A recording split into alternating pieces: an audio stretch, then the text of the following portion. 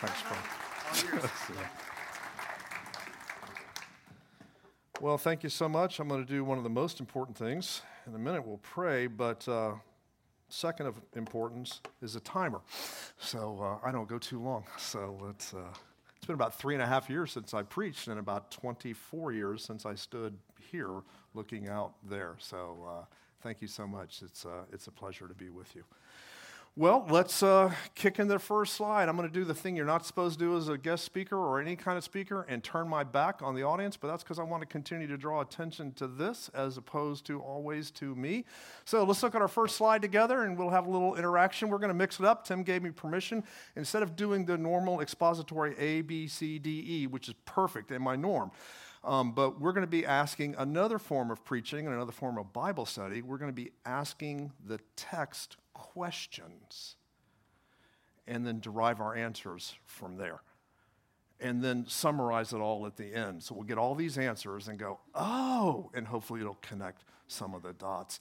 The other thing we're going to do is we're going to be using a different version. I typically and traditionally in my 30 plus years of pastoring and preaching, I too use the ESV, but it's perfect time to introduce you to another version, which is especially good for children, but because we're all expected to fulfill the Great Commission, so that means you're going to either go or stay and find someone that doesn't know the language very well, or your kids, or you'll run into someone who grew up in a rural area, and they may not read as well, and whether you're using the King James, or the ESV, HBSE, all these different versions.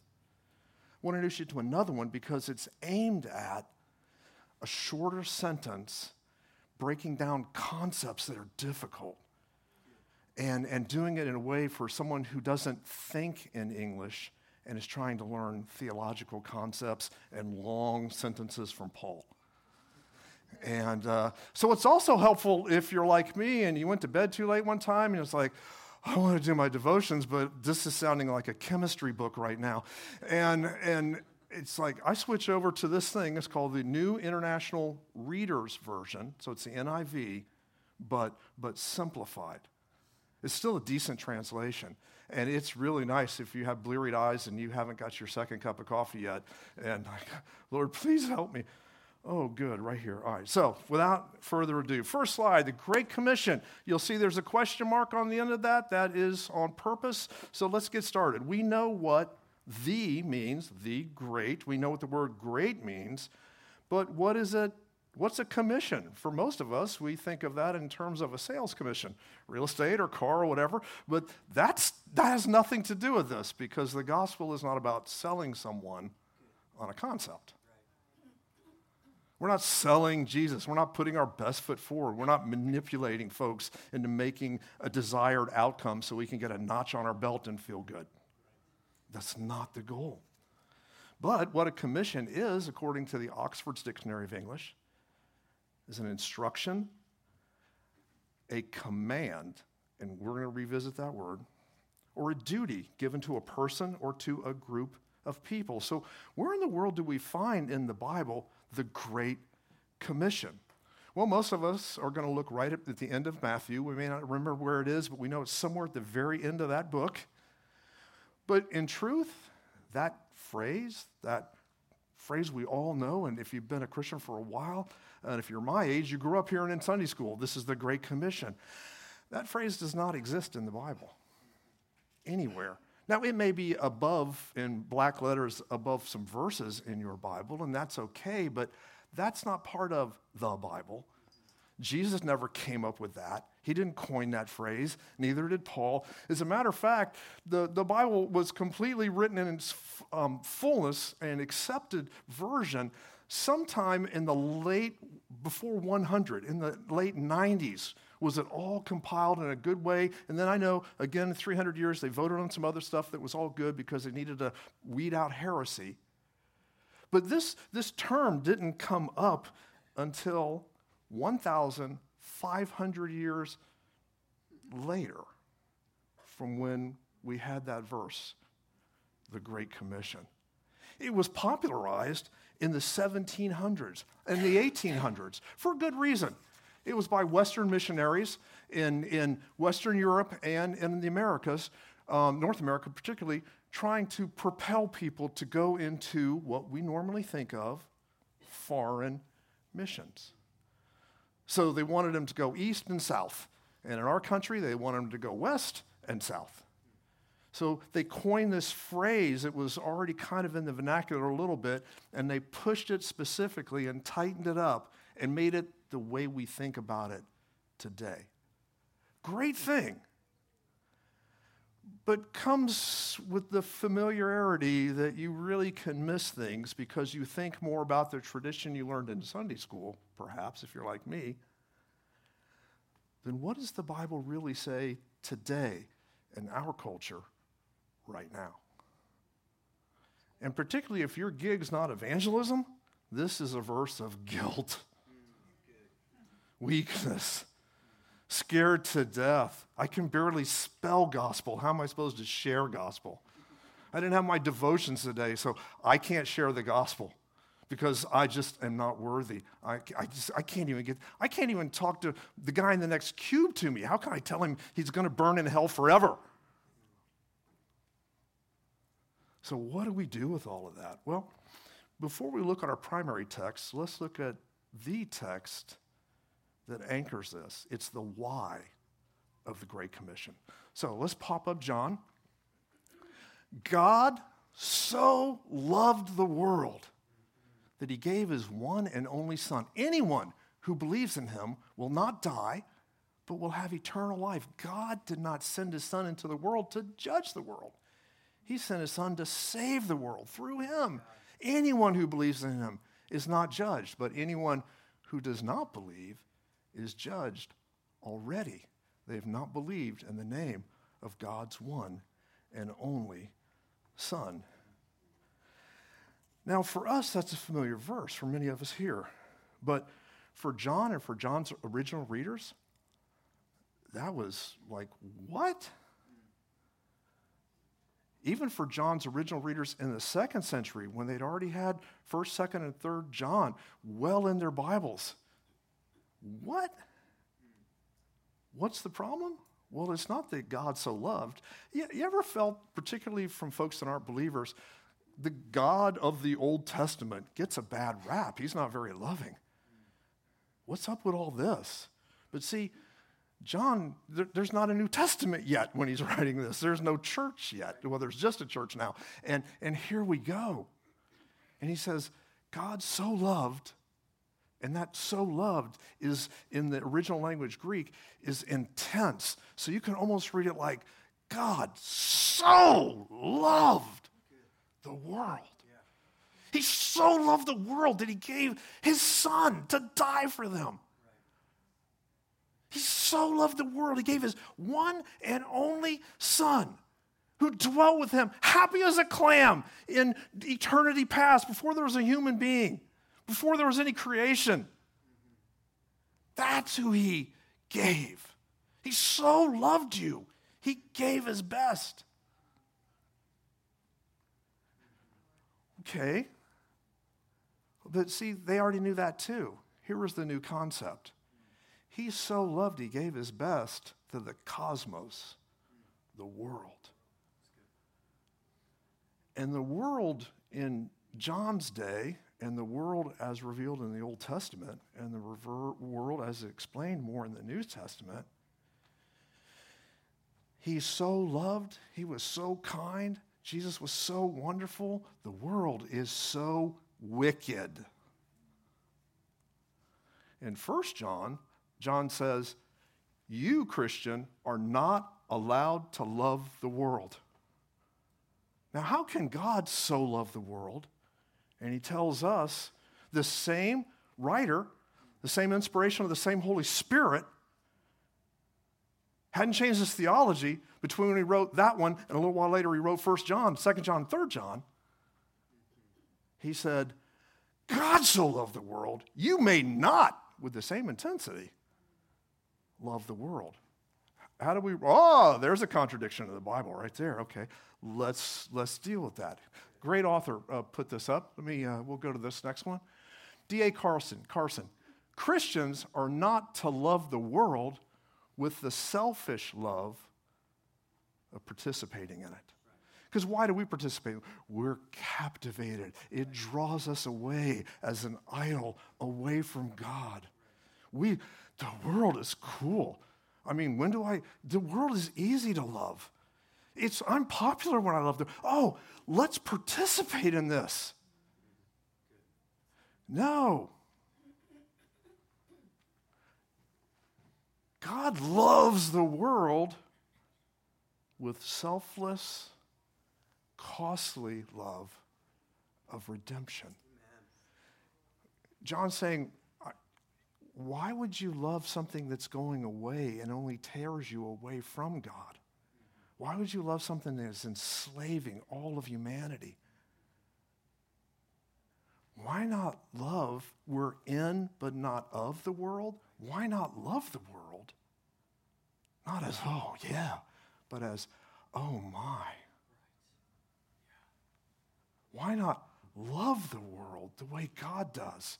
Because he sent his son. He so loved it in all its wickedness. He so loved it that he sent his son to redeem it. And his son sent the apostles, and that continues all the way down through the Son still sends me and you. And our attitude and our motive should always match the method.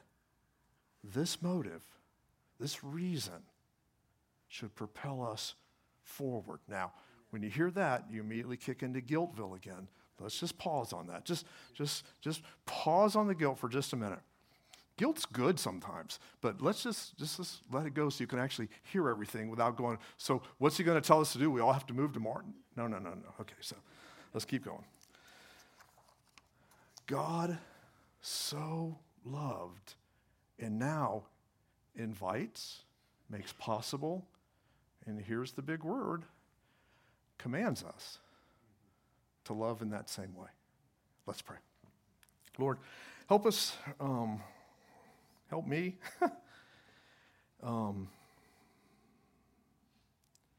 Lord, there's so much baggage in so many of our heads with this verse. And there's so many expectations. Lord, help me to unpack. Holy Spirit, help us. Fill us fresh. Illuminate your word. Let us learn about Jesus. And let us walk away loving the Father more. Amazed, perplexed that he would do this for us. But with that same amazement and perplexed feeling, go do what you've done to us through other human beings, preaching, discipling. Lord, they obeyed that command. Let us be faithful to do that to others. In Jesus' name we pray. Amen. So let's check out the verse. Matthew 24. Then Jesus came to them. He said, all authority in heaven and on earth has been given to me, so you must go and make disciples. That's what this is about. So you must go and make disciples of all nations. Remember, Jesus is saying this first time to a bunch of disciples that were looking forward to Jesus coming back, seating himself on the throne in Jerusalem, kicking out all these stinking Romans, and just setting up the kingdom from Jerusalem. And as we learned from Christian and Tim, with John and James on his right and left. So it was just going to be an awesome thing, a national church again, and off we go, yes! And Jesus goes, all nations. Not just people who look like you, not just people who have the same ideas as you, not people who have, as you interact with them, even the same religion as you. I'm sending you everywhere, all the time, to include, and that's what I love that he starts with, starting at home. So I forgot the best part. Sorry. Here's what discipleship looks like. Baptize them. You can think of the word mark. It's actually a word that is very synonymous with the word tattoo. So tattoo them with a mark. Baptize them in the name of the Father and of the Son and of the Holy Spirit. Teach them to obey everything. This is critical. Teach them to obey everything I've commanded you. We'll get to that later. And here's the good news in this hostile world that God sends us into. And you can be sure that I am always with you to the very end.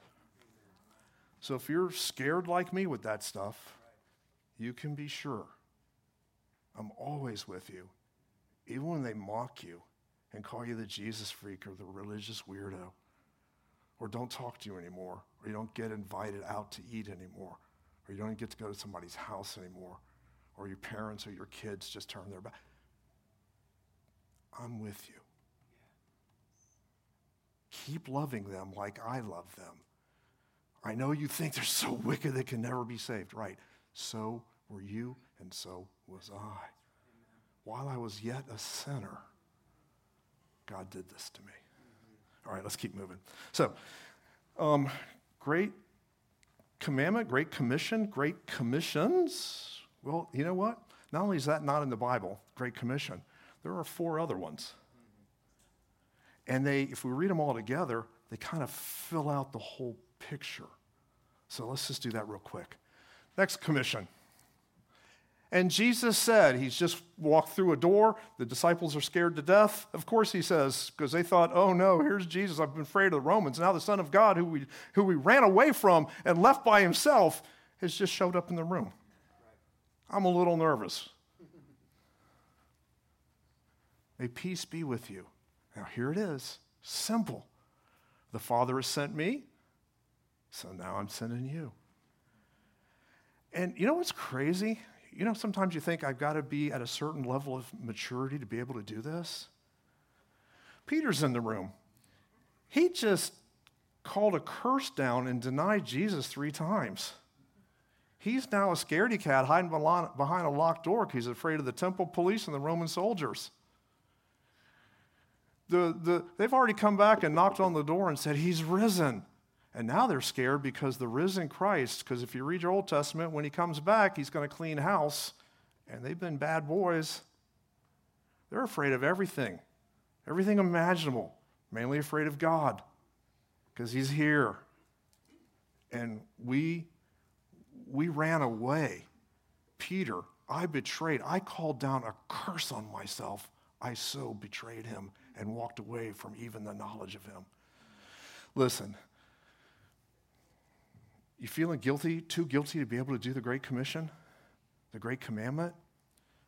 Peace. If we were in Colombia, we'd say tranquilo, peace. If it happened to them and Jesus said, I haven't given up on you. God sent me to you. I'm sending you to them. You don't have to be at a certain place. You have to be a Christian.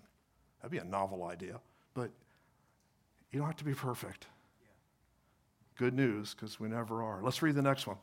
He said to them, go into all the world, preach the good news to everyone. Anyone who believes and is baptized will be saved, but anyone who does not believe will be punished. Let's look at the next one. Then he opened their minds so they could understand scriptures. He told them, this is what was written. The Messiah will suffer. He will rise from the dead on the 3rd day. His followers will preach in his name. They will tell others to turn away from their sins and be forgiven. People from every nation will hear it, beginning at Jerusalem. 2 more. Next. You've seen these things with your own eyes.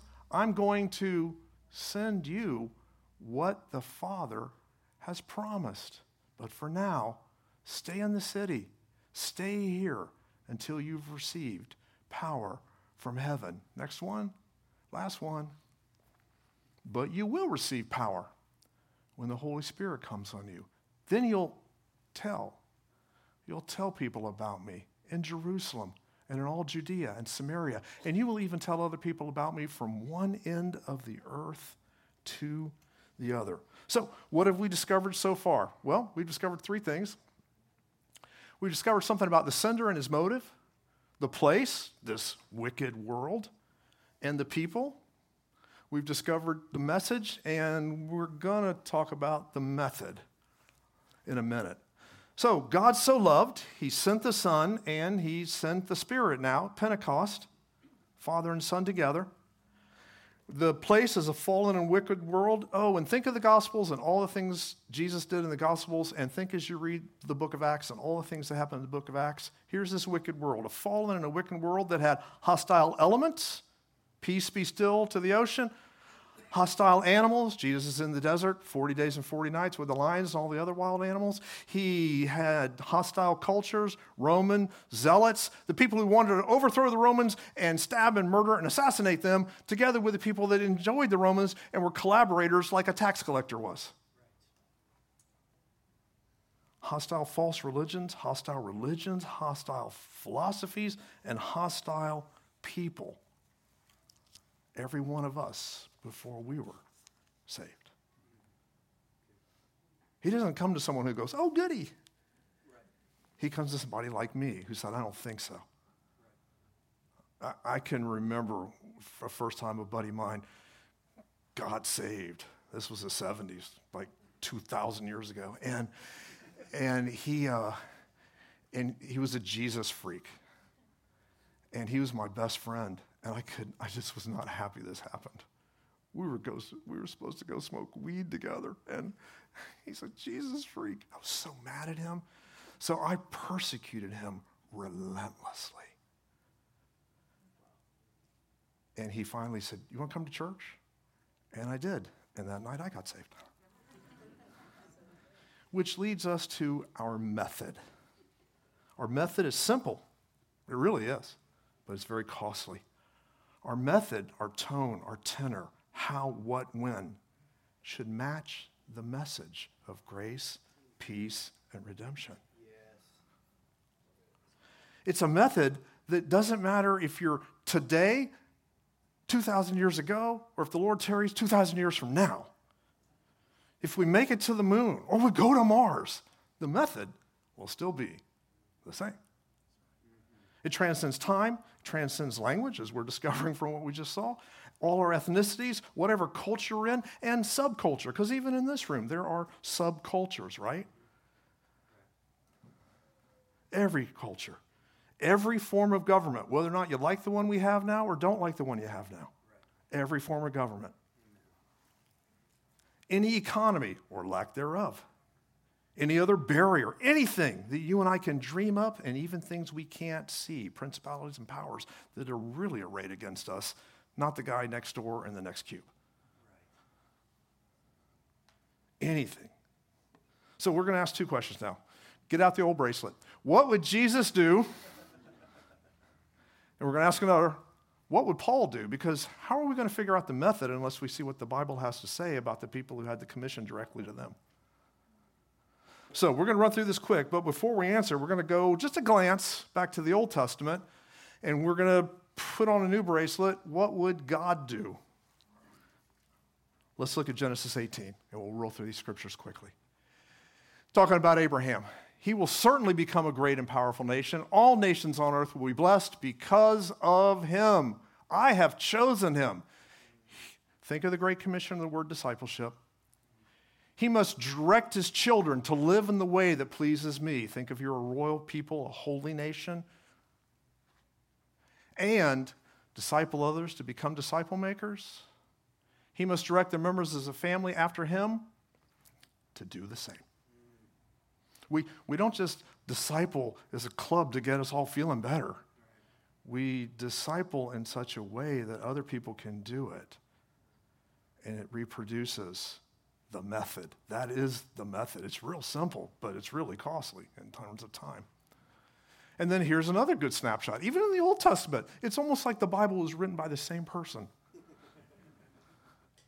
So he must guide all of them in doing what is right and fair. Then I, the Lord, will do for Abraham what I've promised him. Next one. Paul calls this the gospel.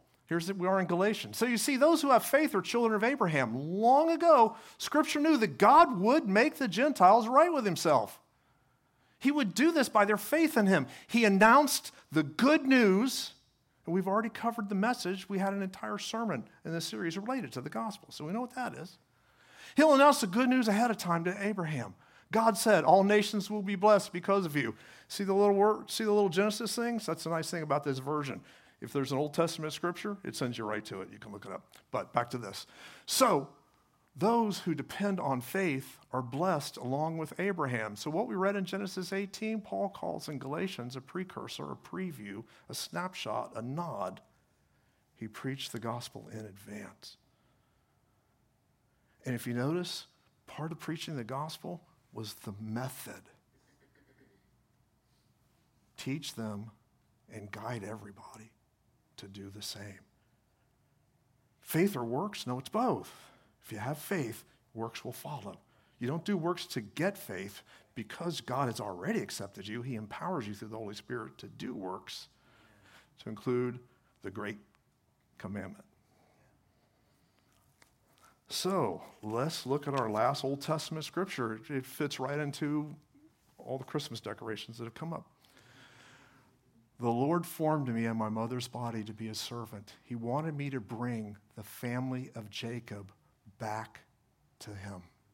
That's what Jesus did. He wanted me to gather the people of Israel to himself. The Lord will honor me. My God will give me strength. Here is what the Lord says to me.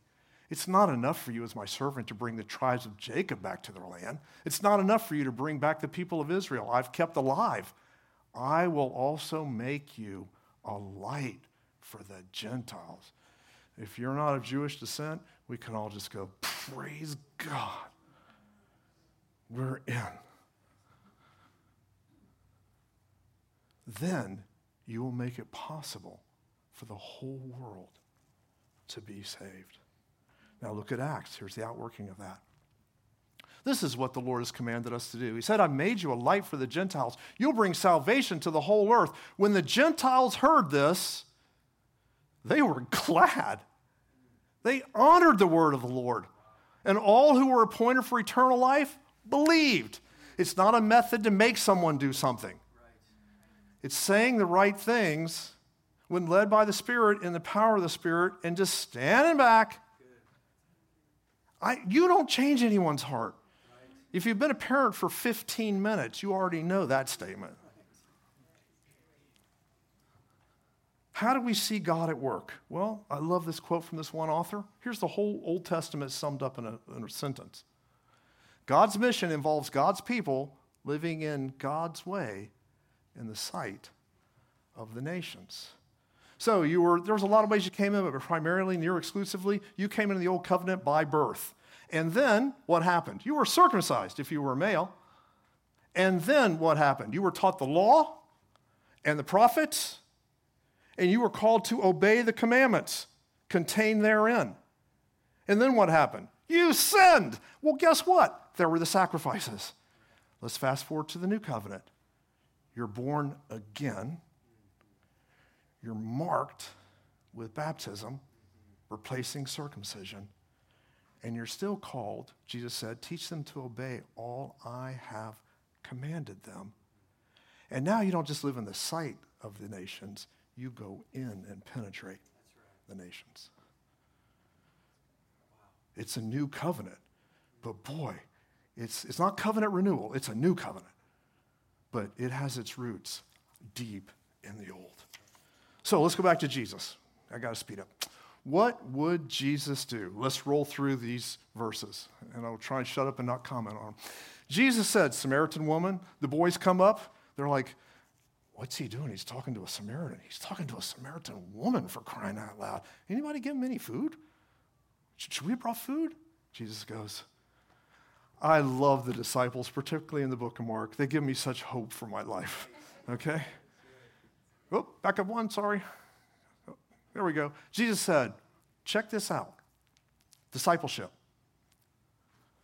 My food is to do what the Father sent me to do. What sustains me and what satisfies me, the feast, is doing what my Father sent me to do. My food.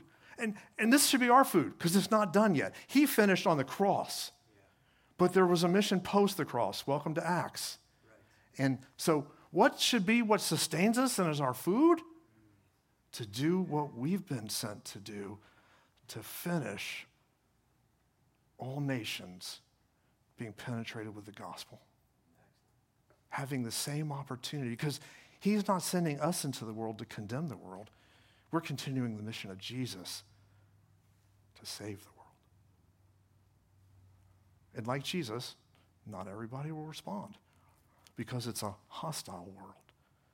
And when we encounter that hostility, like Peter in 1 Peter says, don't be surprised. I'm with you always to the very end. I need to hear that, don't you? When you've lost friends and relatives, won't he talk to you anymore? You get mocked incessantly like I did my buddy Ed. Whew. What would Paul do? Let's go, Paul. Then, we got one more. Jesus reached out to some more people. A Gadarene demoniac. That's as pagan as you can get. A guy so filled with demons, he breaks chains and runs everybody off. It's okay, though, because he just hangs out with the pigs and lives in the tombs. He's the first guy you'd want to go. Right. He's the scariest person you could ever imagine. The people began to beg Jesus to leave their area. Why? Because he healed the guy, yanked out all the demons. Oh, no. Jesus was getting into the boat. The man who'd been controlled by demons begged to go with him. Jesus, wait a minute, Great Commission? Jesus did not let him. Oh, he told him to go, and in a way that we think differently than the commission always requires. There's two sides to this coin. Go, but in this case, go home. Lord, can I go with you? No, you're out here. The village is a little far away. That's why I'm telling you go. It's out here. Don't live in the graveyard anymore. Go home and tell all these people you were crazy Eddie, and now you got to go home. And people are going to go, dude, what happened to you? Right. And what did he tell them? No, this is crazy. Tell them how much the Lord's done for you. Tell them how kind God has been to you. So the man went away. In the area known as the 10 cities, he began to tell how much Jesus had done for him. And all the people were amazed. Next slide. When Jesus heard this, he was amazed. Centurion. Okay, it would be as if you're in Poland and the Germans kicked in the door in the late 30s. And now a Waffen SS officer comes to Jesus who's ministering in your town, and we're all waiting to go to the camp. And Jesus goes, I haven't seen faith like this Waffen SS soldier, a commander, he's an officer. He loads up the trains. I haven't seen faith like this amongst all of God's people.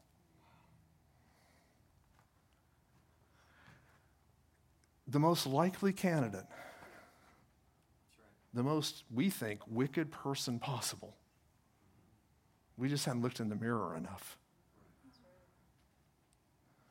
The most wicked person. What I'm about to tell you is true. In Israel, I've not found anyone whose faith is so strong. I say to you that many will come. Oh, and think how this sounded. Many will come from the east and west. They will take their places at the feast in the kingdom of heaven. They'll sit with Abraham, Isaac, and Jacob. He's a Waffen SS soldier loading Jews.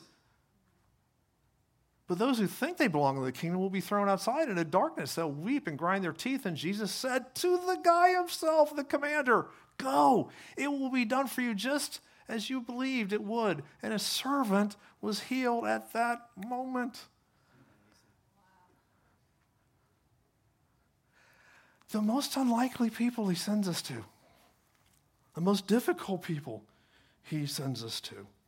Now let's go to where Paul is. Thank you. What would Paul do? Next slide.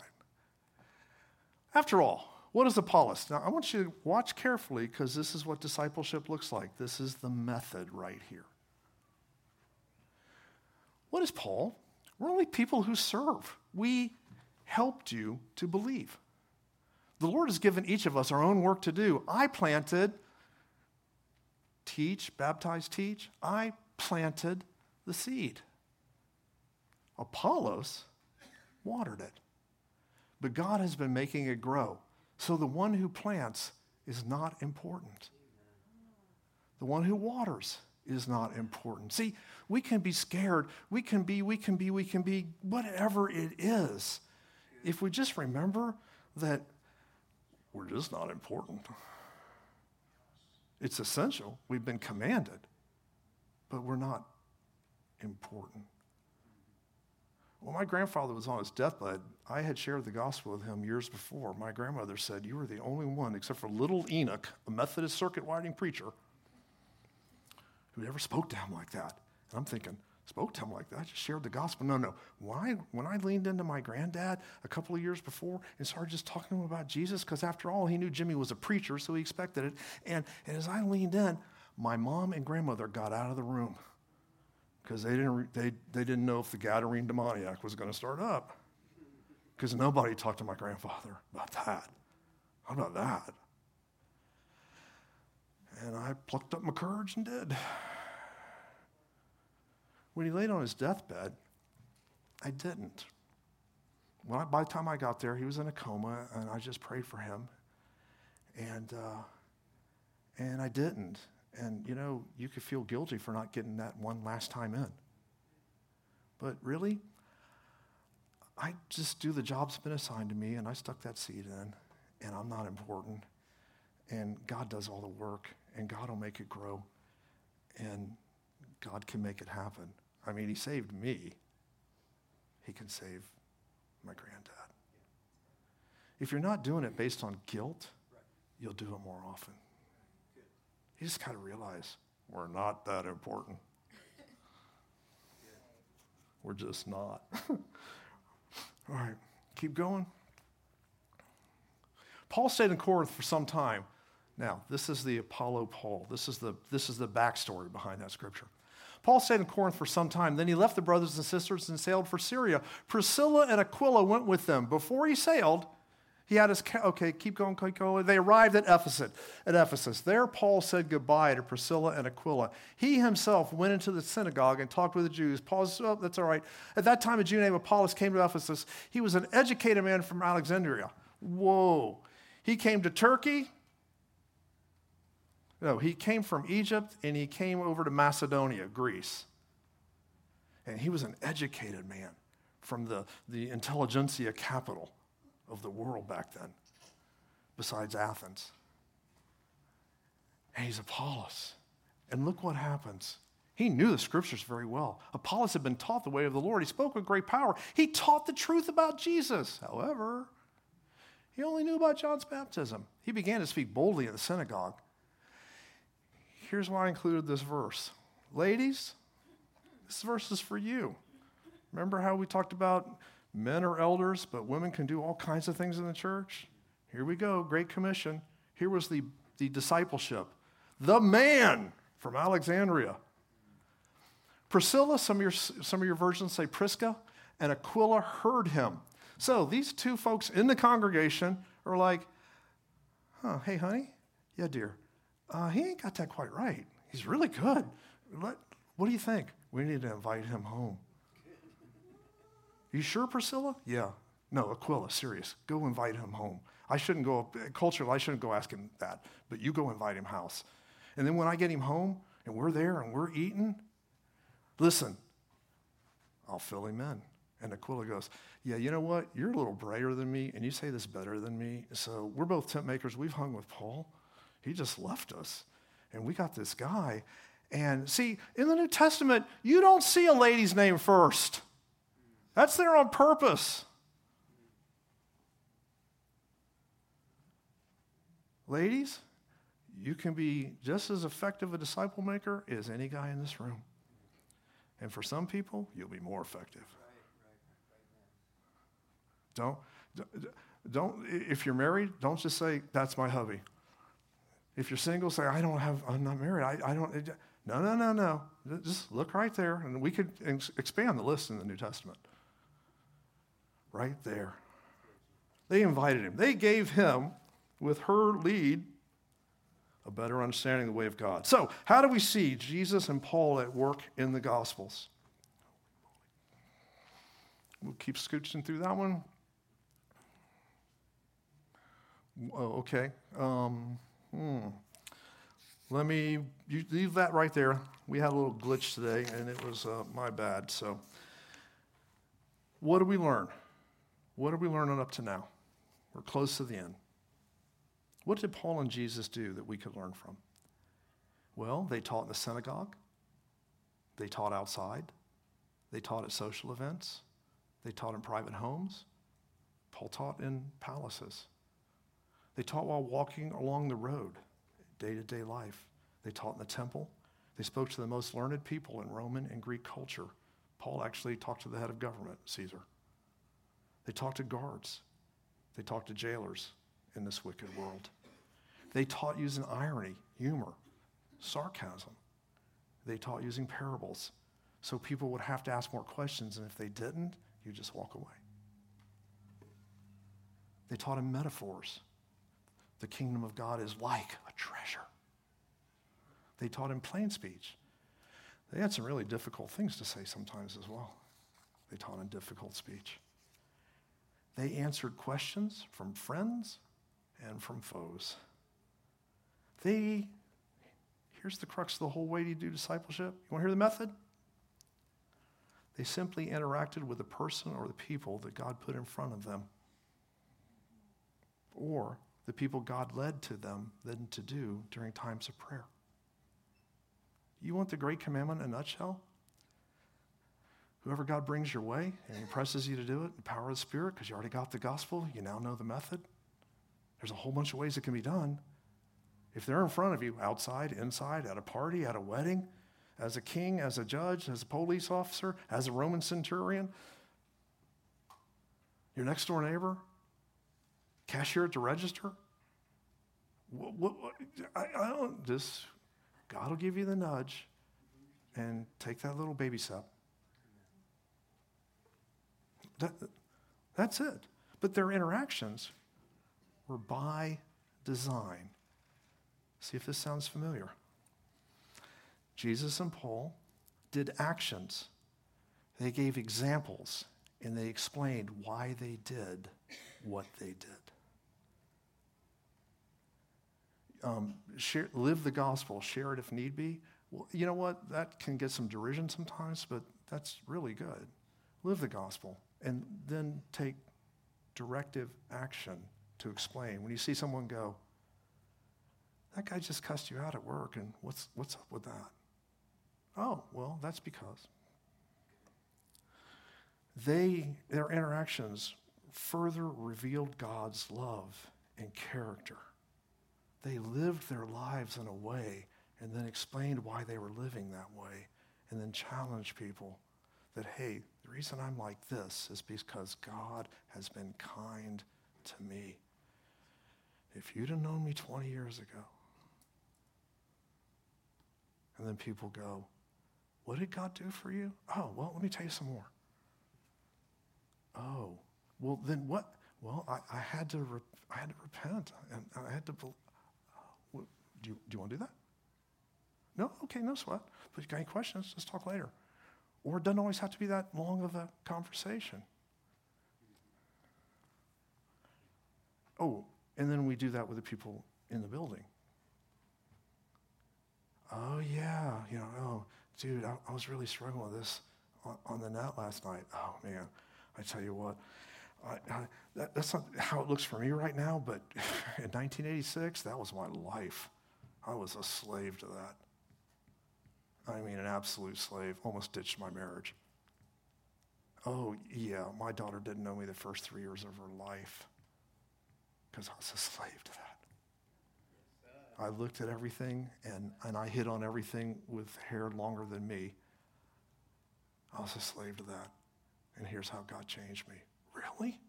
Yeah. Listen, let's go grab, here, I guess it has to be a cup of coffee, but let's go grab a cup of coffee. Let's go to Waffle House and grab a cup of bad coffee and just sit down and talk about it at 2 a.m. And what do we talk about?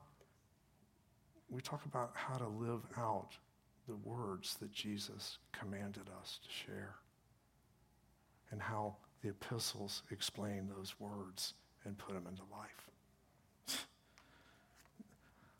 That's how you do it. Let's ask just a few more questions. What would Trinity do? Okay? What do we do here at Trinity? So are you saying that traditional and short-term missionary verses are not biblical? Oh, of course not. They are biblical. God serve wherever we go. Yep, exactly. So are traditional and short-term missionary ventures, are traditional and short-term mission ventures biblical? Absolutely. Don't worry about it. Welcome. Jesus in the synagogue.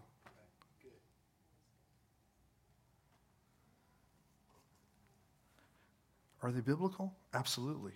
Do I need to? I mean, when he sent the 72, that was kind of biblical, and that was a short-term mission.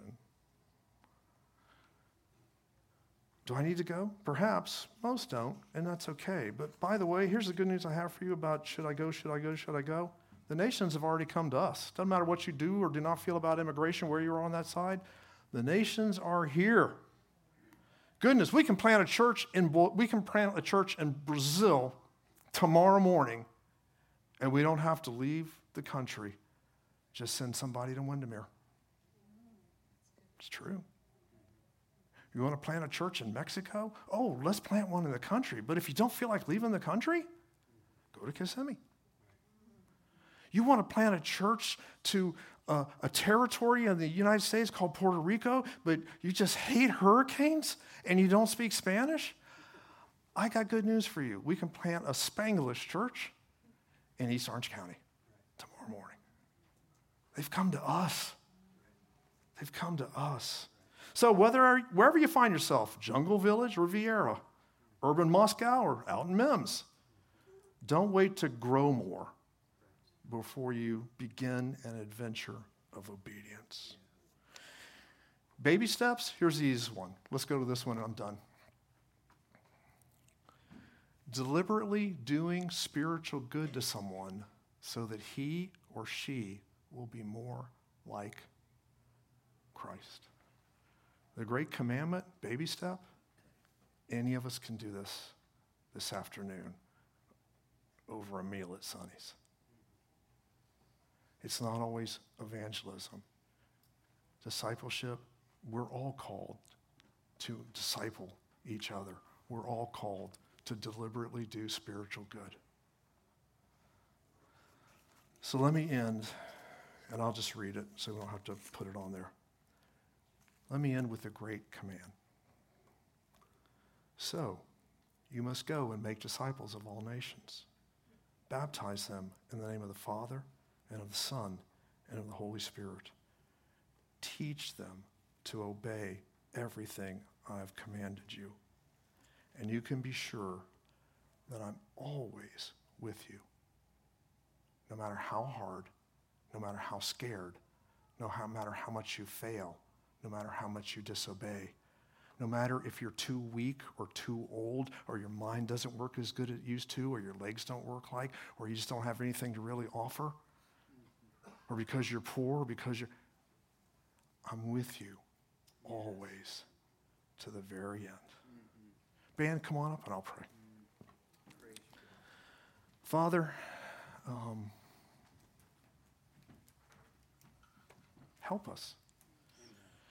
Lord, all of us have seasons where this is just hard. This is still hard for me, and I've been doing it a long time professionally. Lord, I'm as afraid of how I'll look as the next person. I don't want to fail. I don't want to fail them either. I want to get it right and make sure I have the whole sales pitch down perfect, instead of just sharing how God's been kind to me and what that looked like and why. Lord, help us, we pray. And then with each other, Lord, it's not just new believers. It's not just evangelism. The Great Commission is to disciple each other and to figure out, Lord, when we come here on a Sunday or a group or just see each other at Publix, what good can I do on purpose to my brother and sister in Christ that helps them along the way, whether or not that's kindness, sharing a struggle I'm having, or helping them with theirs? Help us, Lord, we pray. In Jesus' name, amen.